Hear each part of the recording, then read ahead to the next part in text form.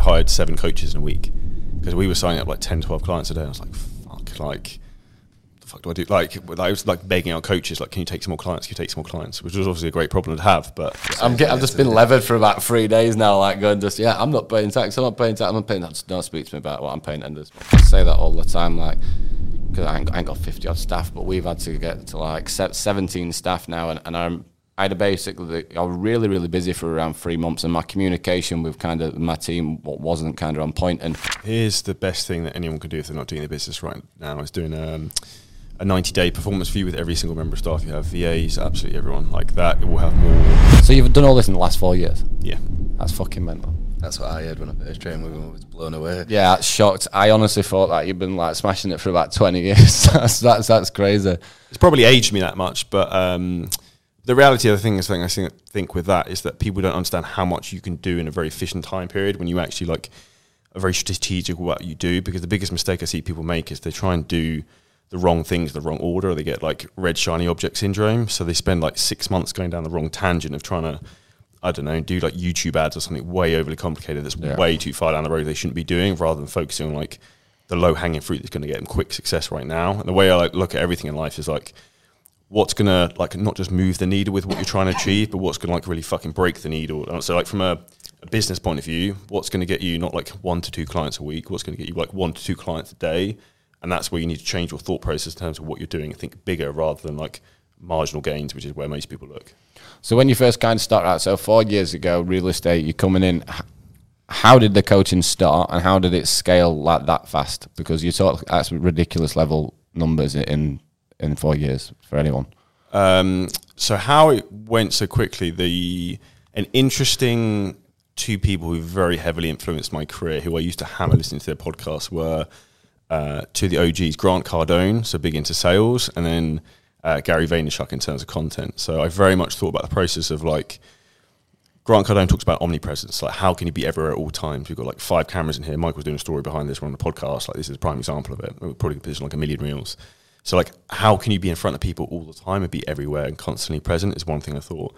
Second thing is, the more people who know you, like if people don't know you, they can't give you their money. So everyone has to try and know you so then you can try and sell them your services.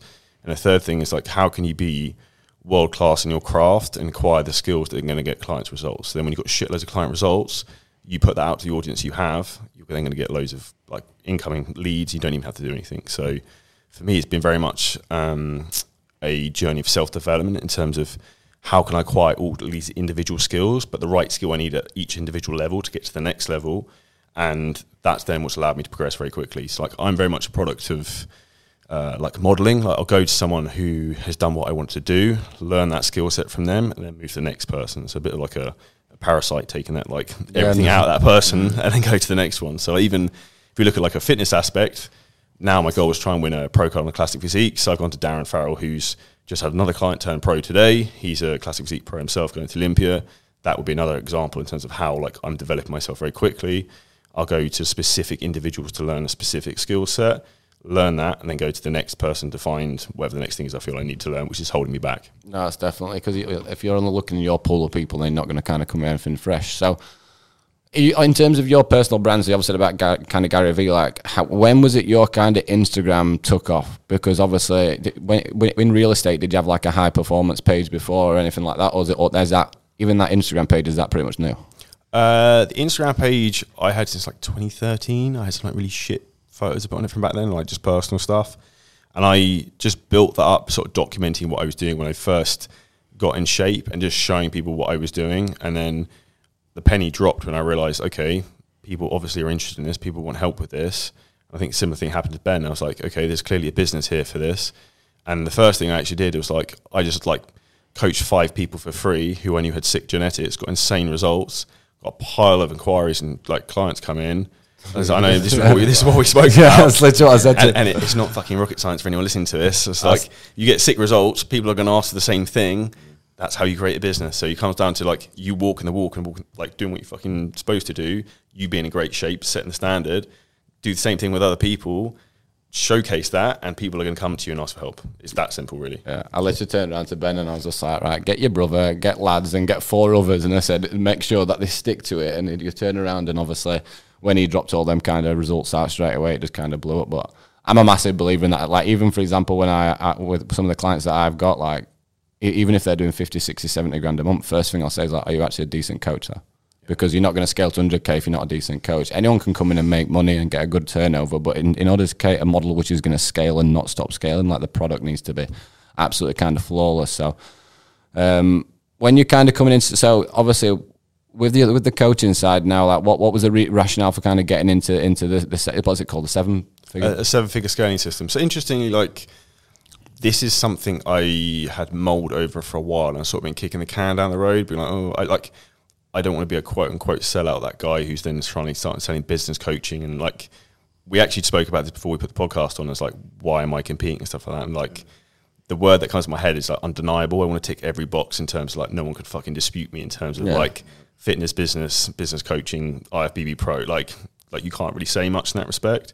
So I put off the business coaching for a while until one of my clients, a really good friend of mine, actually lives out here in Dubai as well. Antoine was literally like, I'll pay you whatever you want, just coach me. And I was like, fine. So I sent a payment link. He sent me quite a lot of money, and I was like, this is obviously quite a good demand for this. And then I started coaching him.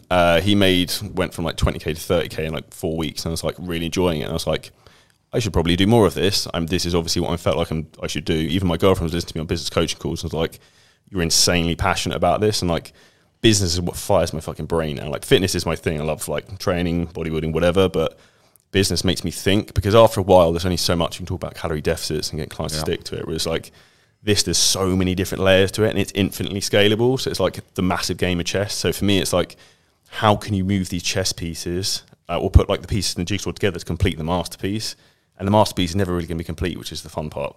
So for me, that's the big thing in terms of like constantly learning, constantly developing, whereas I feel like fitness coaching has a sort of threshold to it as well. And I think even from a fitness business, due to friction of scale, once you get, like, we were at like 1,000 high ticket clients, once you start to get to that point, it gets very complicated in terms of the amount of coaches you have to have, the structure of the business, all that sort of stuff. So it actually makes sense logistically to start to diversify more out from that point. I think that's a good point. I think in terms of coaches who are really excelling, Ben said these coaches at like 60, 70,000, what would be your advice to them who have got a team of coaches now, like, they're the CEO, they've got 3 or 4 coaches. Where do you then take those 3 or 4 coaches to 10 coaches? And do you think you continue to scale past 10 coaches, or is there a certain threshold? There is no threshold. The only threshold you have is the one that's in your mind in some respects. But I think like you can grow it as big as you want. The most important thing, and we sort of had this conversation, I think the biggest mistake, without getting specifics, that people make is they set their business up with the wrong infrastructure from the beginning. So from a pure economic standpoint, and I'd say it's respect, people overpay coaches. So for example, you need to have an 80% profit margin in coaching, in my opinion, to have a very scalable business. So for example, if you had a 40% profit margin, I have an 80% profit margin, I can way outspend you on ads and everything. So I can grow like way faster than you can, just even break even. So that's one big thing you need to think about. And I think that's where a lot of people don't set themselves up correctly, because they don't have the right advice or guidance, because they don't know.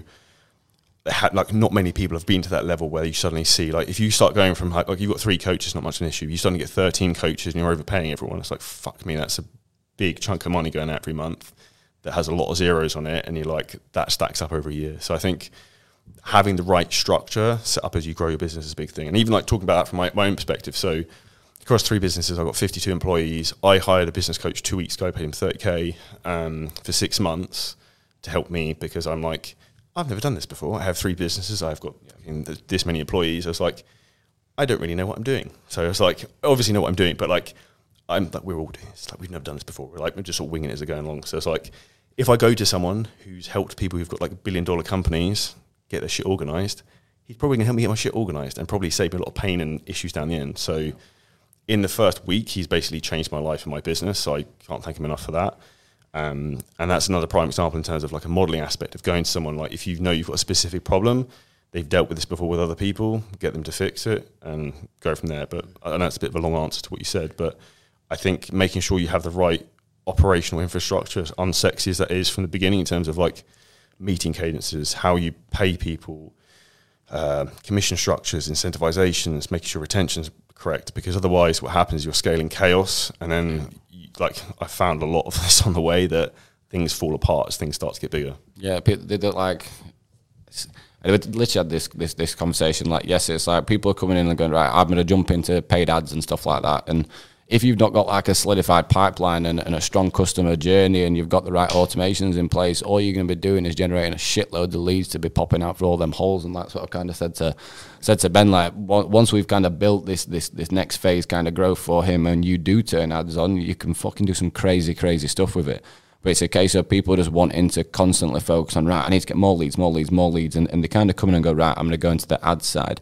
I said, but the ads can also be one of the things that could be the most detrimental thing for your kind of business, because with Ben, for example, he probably was delayed kind of getting enough kind of coaches on, and it got to the point where he was hemorrhaging that many leads. Like, it was quite frightening, in all fairness. Like, you're talking 1,500 level inquiries kind of coming through, and I was like, mate, we need about 4 or 5 coaches here.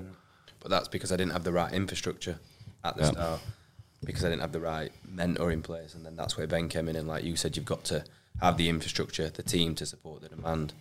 I laugh because it reminds me, I think I said this to you, I think it was July 2020. I remember I hired 7 coaches in a week, because we were signing up like 10, 12 clients a day. I was like, fuck, like, what the fuck do I do? Like, I was like begging our coaches, like, can you take some more clients? Can you take some more clients? Which was obviously a great problem to have, but then I'd made a lot of mistakes in terms of who to hire, what to hire, and like that's where it's quite easy from like feeling like the older one's perspective now, having done all this stupid shit in the past, of like, don't do X, like do Y, because even now you talk about scaling problems, like we've got some ads at the moment that are fucking insane, and we're getting like good leads for like £1, but we're scaling the ads so much that people can't respond to the messages. So it's like we now need to hire more people to deal with the inbound messages. So it's like it's that ever-going problem of like, the way I explain a business, you've got 3 wheels of this in terms of lead generation, sales and fulfillment, and at each scaling point, one part's going to break. So for example, lead gen, we're cranking it, we've got sick leads coming in, we can't actually handle the amount of messages.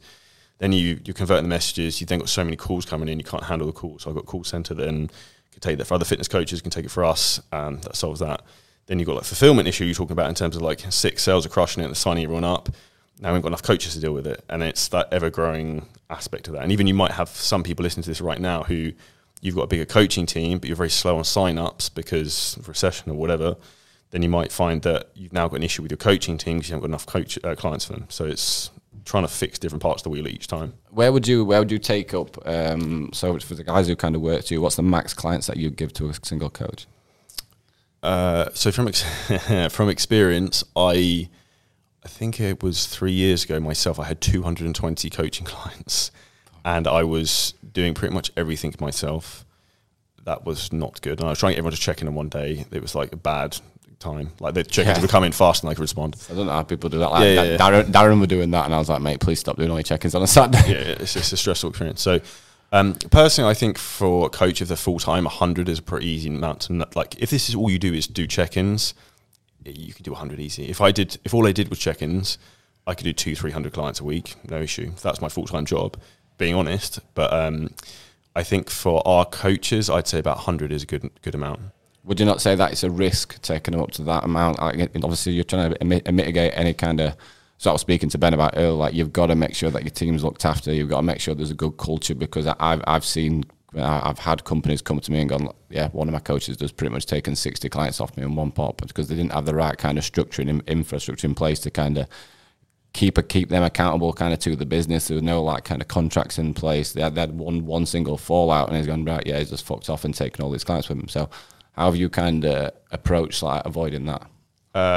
The easy way to look at this in business, who has money, who has the control. So we take all the payments. Yeah, and we get all the payments up front generally. So it's like client, say Ben's a fitness client that comes to me, pays for a year up front. We give him to our coach Johnny, for example.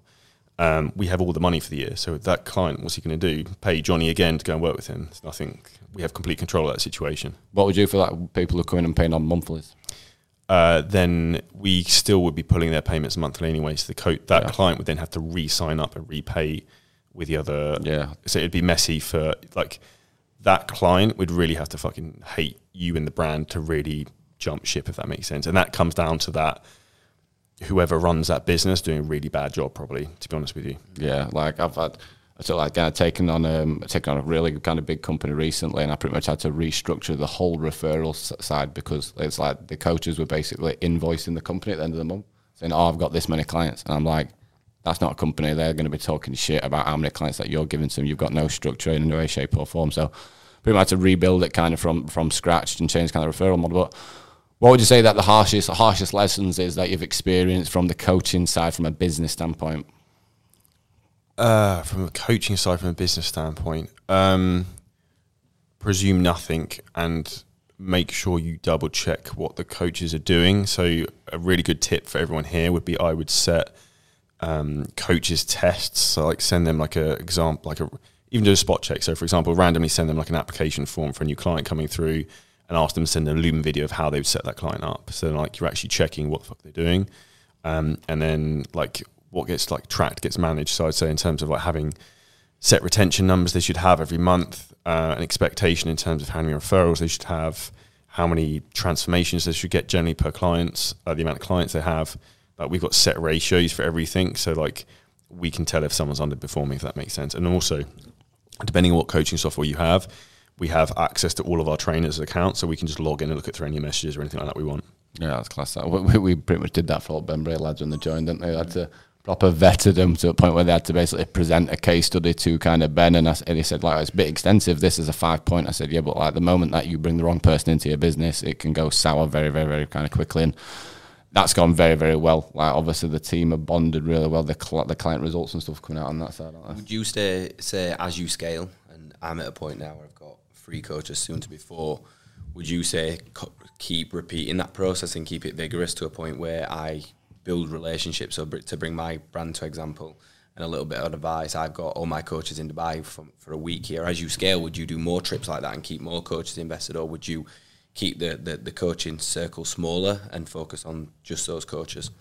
I would try and max out the coaches you have and then bring more people in, because I think as soon as you need to keep the guys as busy as possible in some respects to keep them like fully committed to it. Because I think it's that whole idle mind thing. If they're not busy, is when they start thinking like, oh, maybe I should go and do my own thing or do X, Y, Z. So I think it's important to almost like throw so much at them and keep them super busy. I think has a big thing, and they'll feel more rewarded for that, rather than like if they see you bring in new faces all the time, they're going to start to feel a bit threatened, because like they'll know that, say for example in our business from the coaching aspect, we've got Jeremy's head of coaching and Danny's head of like performance coach, that like if you start bringing more and more people in, they'll know that it'll start to become more of a hierarchy, and then there'll be more competition for that place, that then particularly between guys can create more of a competitive atmosphere, and you can have issues with that, I think.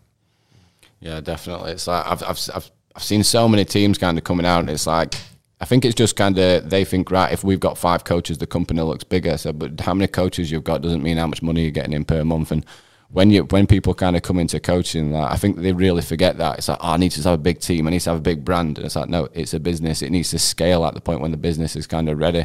Like, it's a case of not going, right, oh, he's a really good coach who's going to join the company. If the company's not in the right position to do it, then you shouldn't be hiring anyone. Like, I know it can upset. I've seen it where, like, for example, I've seen coaches leave other places because they've just hired someone for the sake of it, and it's like, what? So he's going to be taking all my referrals now, and I've been here for 2 years.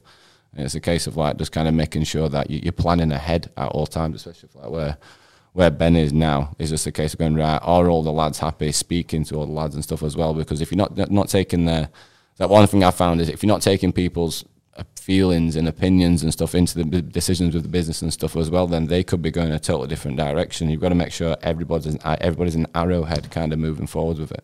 Here's the best thing that anyone can do if they're not doing their business right now, is doing a 90-day performance review with every single member of staff. You have VAs, absolutely everyone. Like that, it will have more impact and influence on your business than anything else. And if you think you get 5% more out of every person you have, that'll have a huge impact. And I also think the whole thing of saying, I've sort of said earlier, having X amount of people working for you, I actually want as little people as possible working for me. Because after a while, you find like this is a fucking pain in the ass, because you've got like 1 million people trying to come to you for questions. Whereas now, like, I'm trying to like offload and like minimize the amount of people contacting me directly, because you'll find, like they talk about the Navy SEALs, right? Like they have 6 people, I think, in a SEAL team or whatever. So because once you have more than 6 people being led by one person, it's a complete shit show. So as soon as you start to scale beyond a team of 6, you should really have one person like running each individual department, and that's how you have to start to break a business out, where most people don't really start to think about that, and they have like the one person is the founder, and they've got 15 people they're trying to manage themselves, and that's why it's like anarchy. That's a really good Amazon do that, don't they? They branch off into small, like this. I read a book on it, like the pizza meeting, that they can take a box pizza, everyone has one slice, and the meeting's over.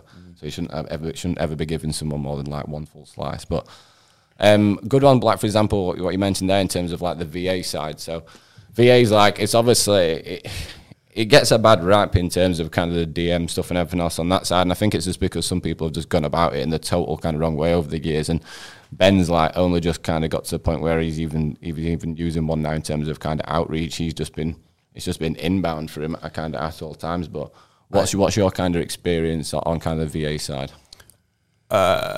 Good and bad. So we start on the bad side of things. I had my Instagram account disabled in January because we hired someone. Again, as a business owner, you have to take accountability if absolutely everything goes wrong. Anything goes wrong is my own fault and my own responsibility. So we hired an editor from Egypt who logged in on my Instagram account without a VPN on, which is what we think triggered a security alert that disabled my Instagram account for like 3 weeks. Very fortunate. Client Greg, who's listening to this, who works for Facebook, with my account back. So thank you, Greg. You saved my life. I think I remember Mark Cole's putting it on his story. Yeah, and I was thinking, fucking hell, that's rough. To go deeper on it, on the Wednesday I got divorced. On Thursday I cleared my house out. On the Friday I was sitting in Kingston Hotel 5 minutes before speaking on a massive podcast for someone. My account got disabled, and I was like, "This is fucking fun." I was like, "So you talk about like low points of business that people don't see." I was like, "This angriest podcast in the world." Yeah, you know, like I can't even imagine how bad that was. But so I apologise. I can't remember what the podcast was now, but it wasn't good.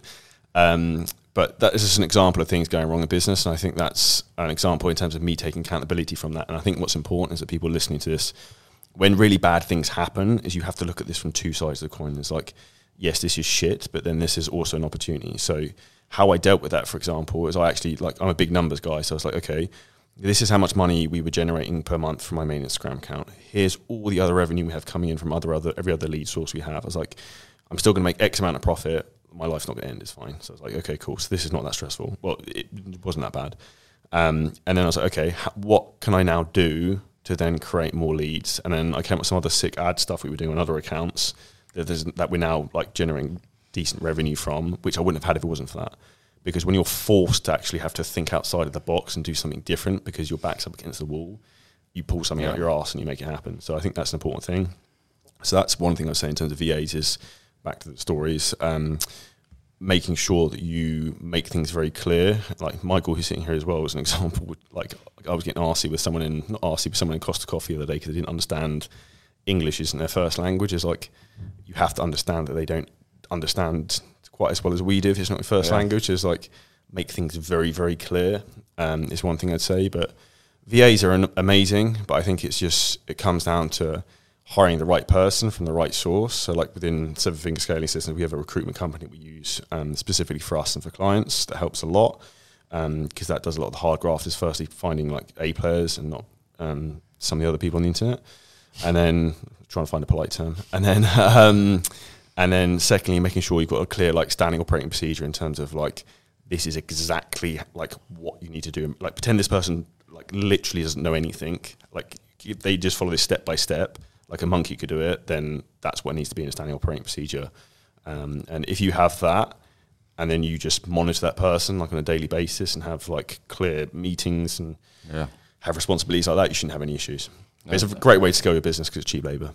Yeah, definitely. I think while we're on the topic of social media, one thing I learned from training with you was what social media platforms you actually use. And I'm sure there'll be a lot of coaches who listen to this who probably only have one social media platform. And whatever that is, that's their only useful advertising, marketing platform that they utilise. What would be your advice to coaches listening to this in terms of social media platforms and what you use and what they should use?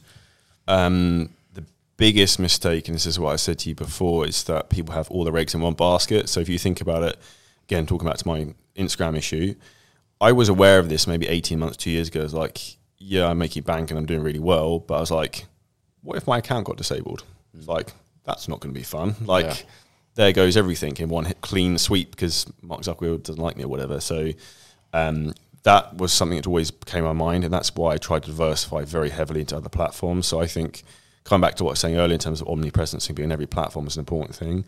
I think right now, Instagram is in the toilet and it's going down. That's not helping me because that's like was our main revenue source. And I know a lot of people listening to this and having the same issue. So a lot of people coming to us with the mastermind we help with, one of the big ones we crush it with is LinkedIn. So that one of the reasons why, if you look at it from a demographic point of view, the average user on LinkedIn earns $200,000 per year. So generally you're not getting a price objection. It's a completely different platform, different language, but that has this very specific skill set you need to be able to get that platform to work. Because people say to me, oh, it doesn't work. It's like, yeah, it doesn't work. You don't know how to get it to work. So that would be a big one. TikTok's great for like viral reach, but young demographic. We get calls booked from it, but it doesn't convert particularly well. YouTube is great if you're Mike Thurston or you're someone who's very different. Are you going to make a lot of money from it and get a lot of coaching inquiries? Not necessarily, unless you're God's gift, in my opinion. You've got something very unique. So I think for most people, I remember I was at Mark Coles' seminar you mentioned earlier, and Mike spoke, and I was watching. I was like, every person in this room is now going to want to do YouTube. And I was like, this is the worst thing that every person in this room should do, because it's like I know you do YouTube, Ben, and like I do more for like fun and just to document my life a bit, but it's incredibly time consuming, doesn't make a huge amount of money from ad revenue, and like even Mike said, I think that he made 500K in 5 years in ad revenue. I was blown away when he said that. Like, I thought it'd be triple, quadruple that. We've nearly done that in a month of coaching, so it's like I was like, I thought it'd have a zero on that. I was like, that's a lot of time investment into that. Yeah, that's absolutely mental. I invest like 5K a month into YouTube, and the return on investment is tiny. I've monetized that now, but I think I took £149 away from it this month. Yeah, mine's like, mine's about the same. It's like pointless. It's not point. The way I look at it is like it's, and this is the game, right? And this is where a lot of people, and this is why I like doing like long form content like this. People don't think with the right perspective. I think long term. So like this podcast is going to sit on the internet until I'm dead, and we're all dead. Someone will still be listening to this, which is quite morbid. But what's sickening is you've got to think about this. Like everything is brand building, right? And it's like creating a brand about who you are and documenting the journey of that, and like that is going to compound for you over a period of time. That compounding effect is what's going to build your personal brand, build your business, and all these things are going to stack together. Whereas people who try and don't want to do certain things or aren't willing to put themselves out there, like they're not going to get where they need to be. They're not going to get the success you're having, Ben, because you're putting the time and effort into reinvesting in those things. I think what is important though is that people understand what is actually going to work on YouTube. And for example, like day in the life vlogs and things like that, I think that's gone out the window a lot. Even Mike said that. And I think the big future for YouTube is YouTube Shorts, which we're doing really well with now. And then also just more educational stuff. So I think when it comes to content generally, like a phrase I really like and I teach people is education with utility. So you're teaching someone something they can actually practically use. So if you're talking about that from a training aspect, like, I don't know, I'm showing someone to use a calf machine and try this special technique, and they're like, fuck me, my calf's going insane. They automatically believe whatever you say because they've tried what you told them. And the same from a business aspect. Someone from this might have said something like taking something I don't know, said about how paying coaches, and like that's really basic but genius. And they don't think about it, but when they listen to you apply that, and then they're like, shit, this actually works, they then believe in you more, and eventually will probably buy something from you at some point. Yeah. So it'll be a good one to kind of dive into. So obviously you said about having a bit of a rough time, just kind of with kind of divorce and obviously with Instagram kind of going down. I were a bit similar to that kind of last year when with obviously the pandemic, and I ended up closing down a meal prep company, lost quite a lot of money on that. And I've always had kind of the mindset, I've not really got an attachment to stuff like that in terms of failure, because I just think that I've always kind of learned something, and people were really, really shocked at kind of how I jumped back into it last year, didn't they? Like, yeah. And I just went, and at the start of the year, it kind of comes to the new year and went, right, I'm launching this free tier education platform. We're going to do this fucking convention. Like, I just went, right, we're going to go all in basically. And we've turned it around to a kind of crazy kind of place in 10 months. So what would your best advice and best practice to be someone who's kind of coming in, they've gone through some shit and they need to bounce back into it and just go straight on? My favourite saying, and it's probably my personality, but it's action beats anxiety. So like, say for example, you had that situation, it's like, okay, this is fucked. Like, what can I do now that's going to fix this problem? And that's all you got to think. And the same, like even like the Instagram thing I talked about is like, okay, this is a situation. How can I work out where I'm at and then how I can fix this problem? So the big issue that I think I see from people, and it's the same I get it when coaching people for business, is that like you can tell people what to do, but they don't fucking execute. Like the game is execution. That's what people get paid for. Yeah. Like you can have the greatest fucking plan in the world, but you don't try it, it's not going to work. And like I try stuff all the time that completely fails, but then in business, like you can hit one home run that's equivalent of like 10,000 home runs because something works so well. And that's the beauty of it, right? Because you've only got to get one thing that works really well and can work for 10 years. And then that's the game's completed. Because if your goal, for example, is financial freedom and wealth, all you need to, the magic formula is to create a business that spins off free cash flow. You live in somewhere like Dubai, don't pay any tax, put that money into like assets like property, brings you back passive income, rinse and repeat, game over, you're done. You can do whatever you want. No, definitely. I need to get myself to Dubai. We had this conversation. I've just been levered for about 3 days now, like going just, I'm not paying tax, I'm not paying tax, I'm not paying tax. Don't speak to me about what I'm paying at the end of this month. But it's just a case of like, when was the moment when you realise like, shit, I'm like really making it now? Because like, I pretty much had this in the last month, and I said to Michael, I was just like, I can't even fucking believe what we've done this month. It's hard to even like comprehend kind of the position the business is in. Like, but for me, it's like I was saying a really long conversation. I said I personally don't feel success. I will kind of, I've said it to Ben before, like I'll come and I'll do something and I'll achieve it and I'll be like, all right, Sam, what's next? I didn't really kind of get to that point, and me and Ben were very, very similar with that, because at the amount of times I turned around to Ben, do you understand how good you're doing? He's like, nah, it's it, right?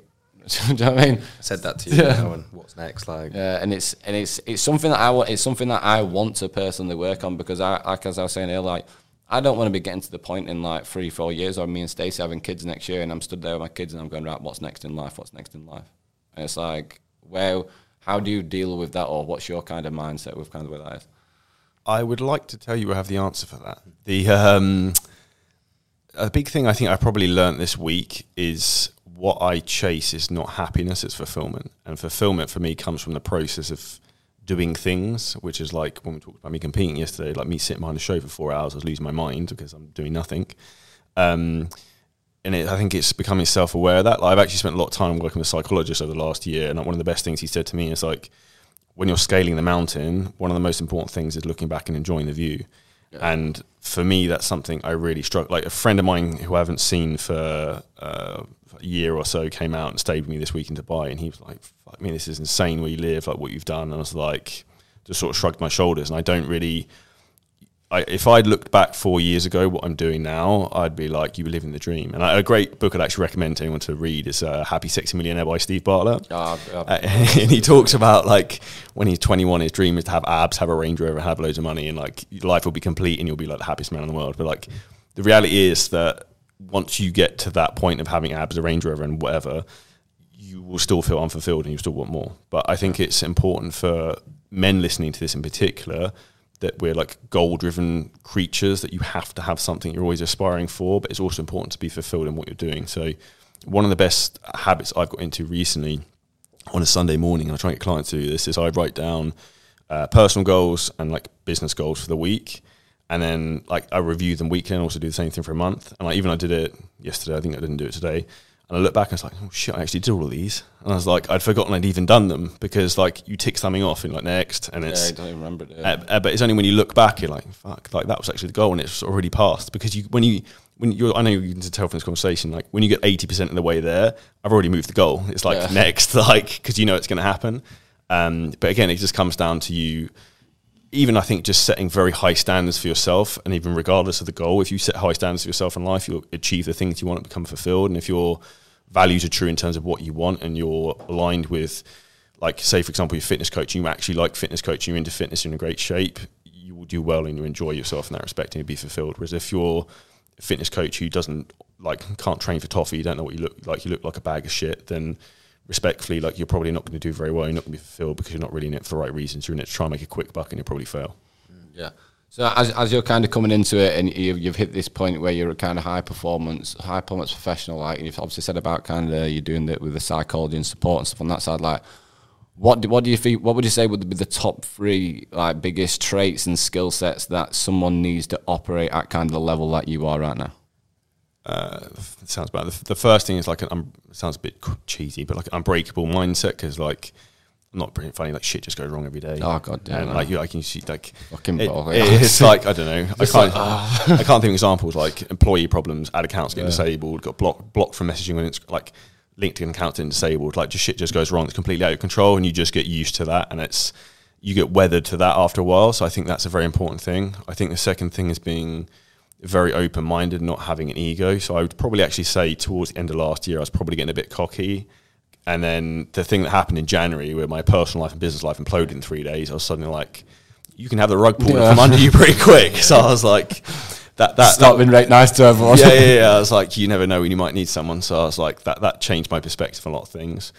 So I'd say being open-minded. I think the third one is just being a constant learner, because things change very quickly. And I think the biggest mistake I see people making is they try and rely on things that worked in the past rather than what's going to work in the future. So for example, I see a lot of like fitness coach gurus out there helping people scale their businesses, trying to teach shit that worked in 2019. And it's like that shit doesn't work anymore, dude. Like, and it's the same thing as you have consumer awareness. Like after a period of time, certain things will stop working. It's like television adverts don't work anymore. They used to work 20 years ago, but they don't work now. It's like things phase out because the consumer gets used to how they're being sold to, and then the next thing then starts to work. So I think it's being like hot on the trend of actually what's working and what continues to work. And that's why I just love the fucking game. That's why I love the process now of like testing things in our fitness business and then giving it to business coaching clients, and also learning from them and then testing stuff in our own fitness business, because it gives us a 2-aspect approach with things, which I think is quite a unique thing. But I think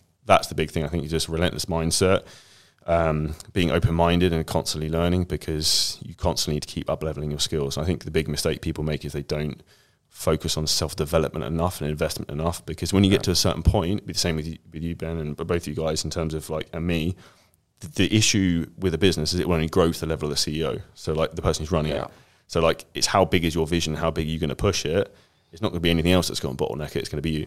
Yeah, I say that all the time, like, because I ain't got 50 odd staff, but we've had to get to like 17 staff now, and I was really, really busy for around 3 months, and my communication with kind of my team wasn't kind of on point, and they were starting to make mistakes. And like my initial thought, I sat there going, like, fuck's sake, why is that like gone like that? And then I sat back and thought, no, it's me who's fucked up here. Like, if I'd have managed them properly, and if I'd have been accountable to kind of, because obviously the education business as well as the scaling consultancy, like the business grew too fast for me, and I was starting to ignore different areas. And then when stuff was cropping up, I was like, I spent a few weeks where I was just been a bit of a dick. I was just like, why can't so and so kind of do this? Why can't they do that? And I was like, I've not even had a meeting with this person.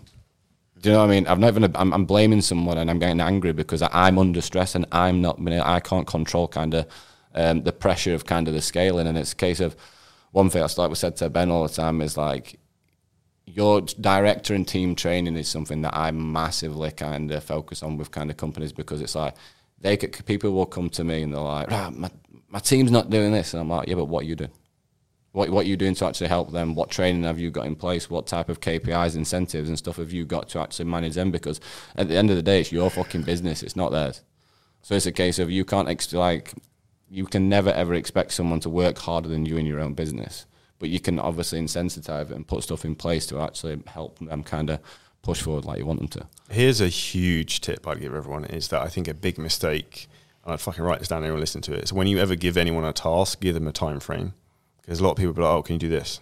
But like, can you edit this video? Can you, I don't know, get this script done for messaging on LinkedIn? But by when? Yeah. Like that's what happens, and then your expectation is I want it done like today. Their expectation is in the next week. But if you can get things done in like 2 days instead of 2 weeks' time, and you get that done with everything, how much quicker does your business scale? How many less problems do you have?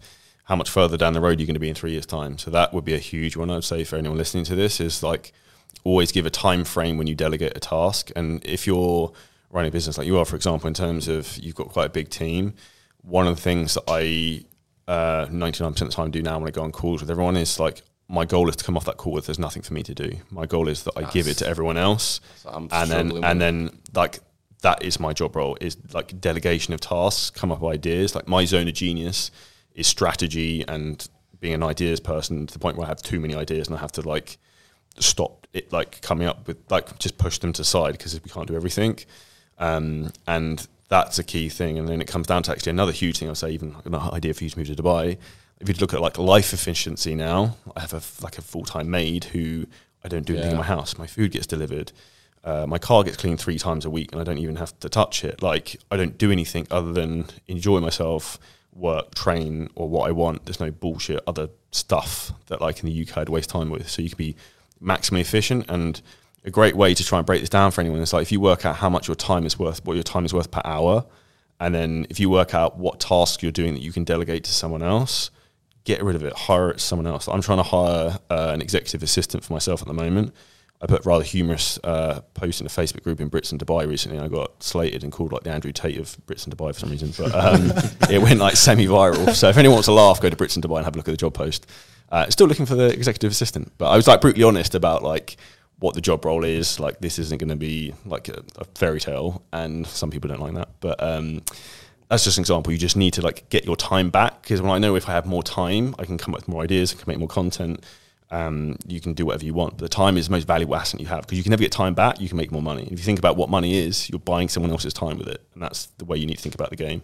It's so weird at first when you start expanding a coaching team out. Like I was saying, it's like I was getting because I've been so used to doing so much kind of stuff myself, and it weren't really a case with the education side. Like, they were all specialised in their areas, but recently I took the consultancy team from like just me to 7 to manage to kind of cover all bases of the company.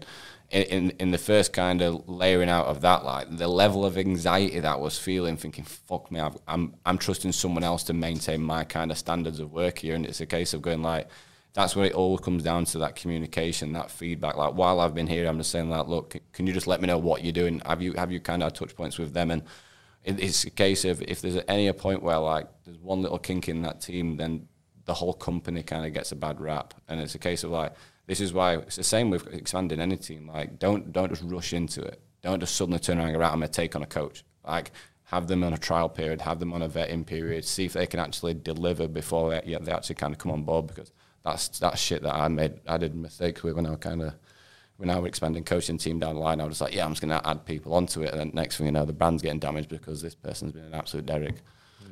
Yeah, I think a big one, I would do a 60-day probation with everyone you have hire. And I would say the other thing I would focus on is doing, like, do you genuinely like that person? Would you actually want to like go for dinner with them? If you think they're a bit of a twat, then like, there's no point having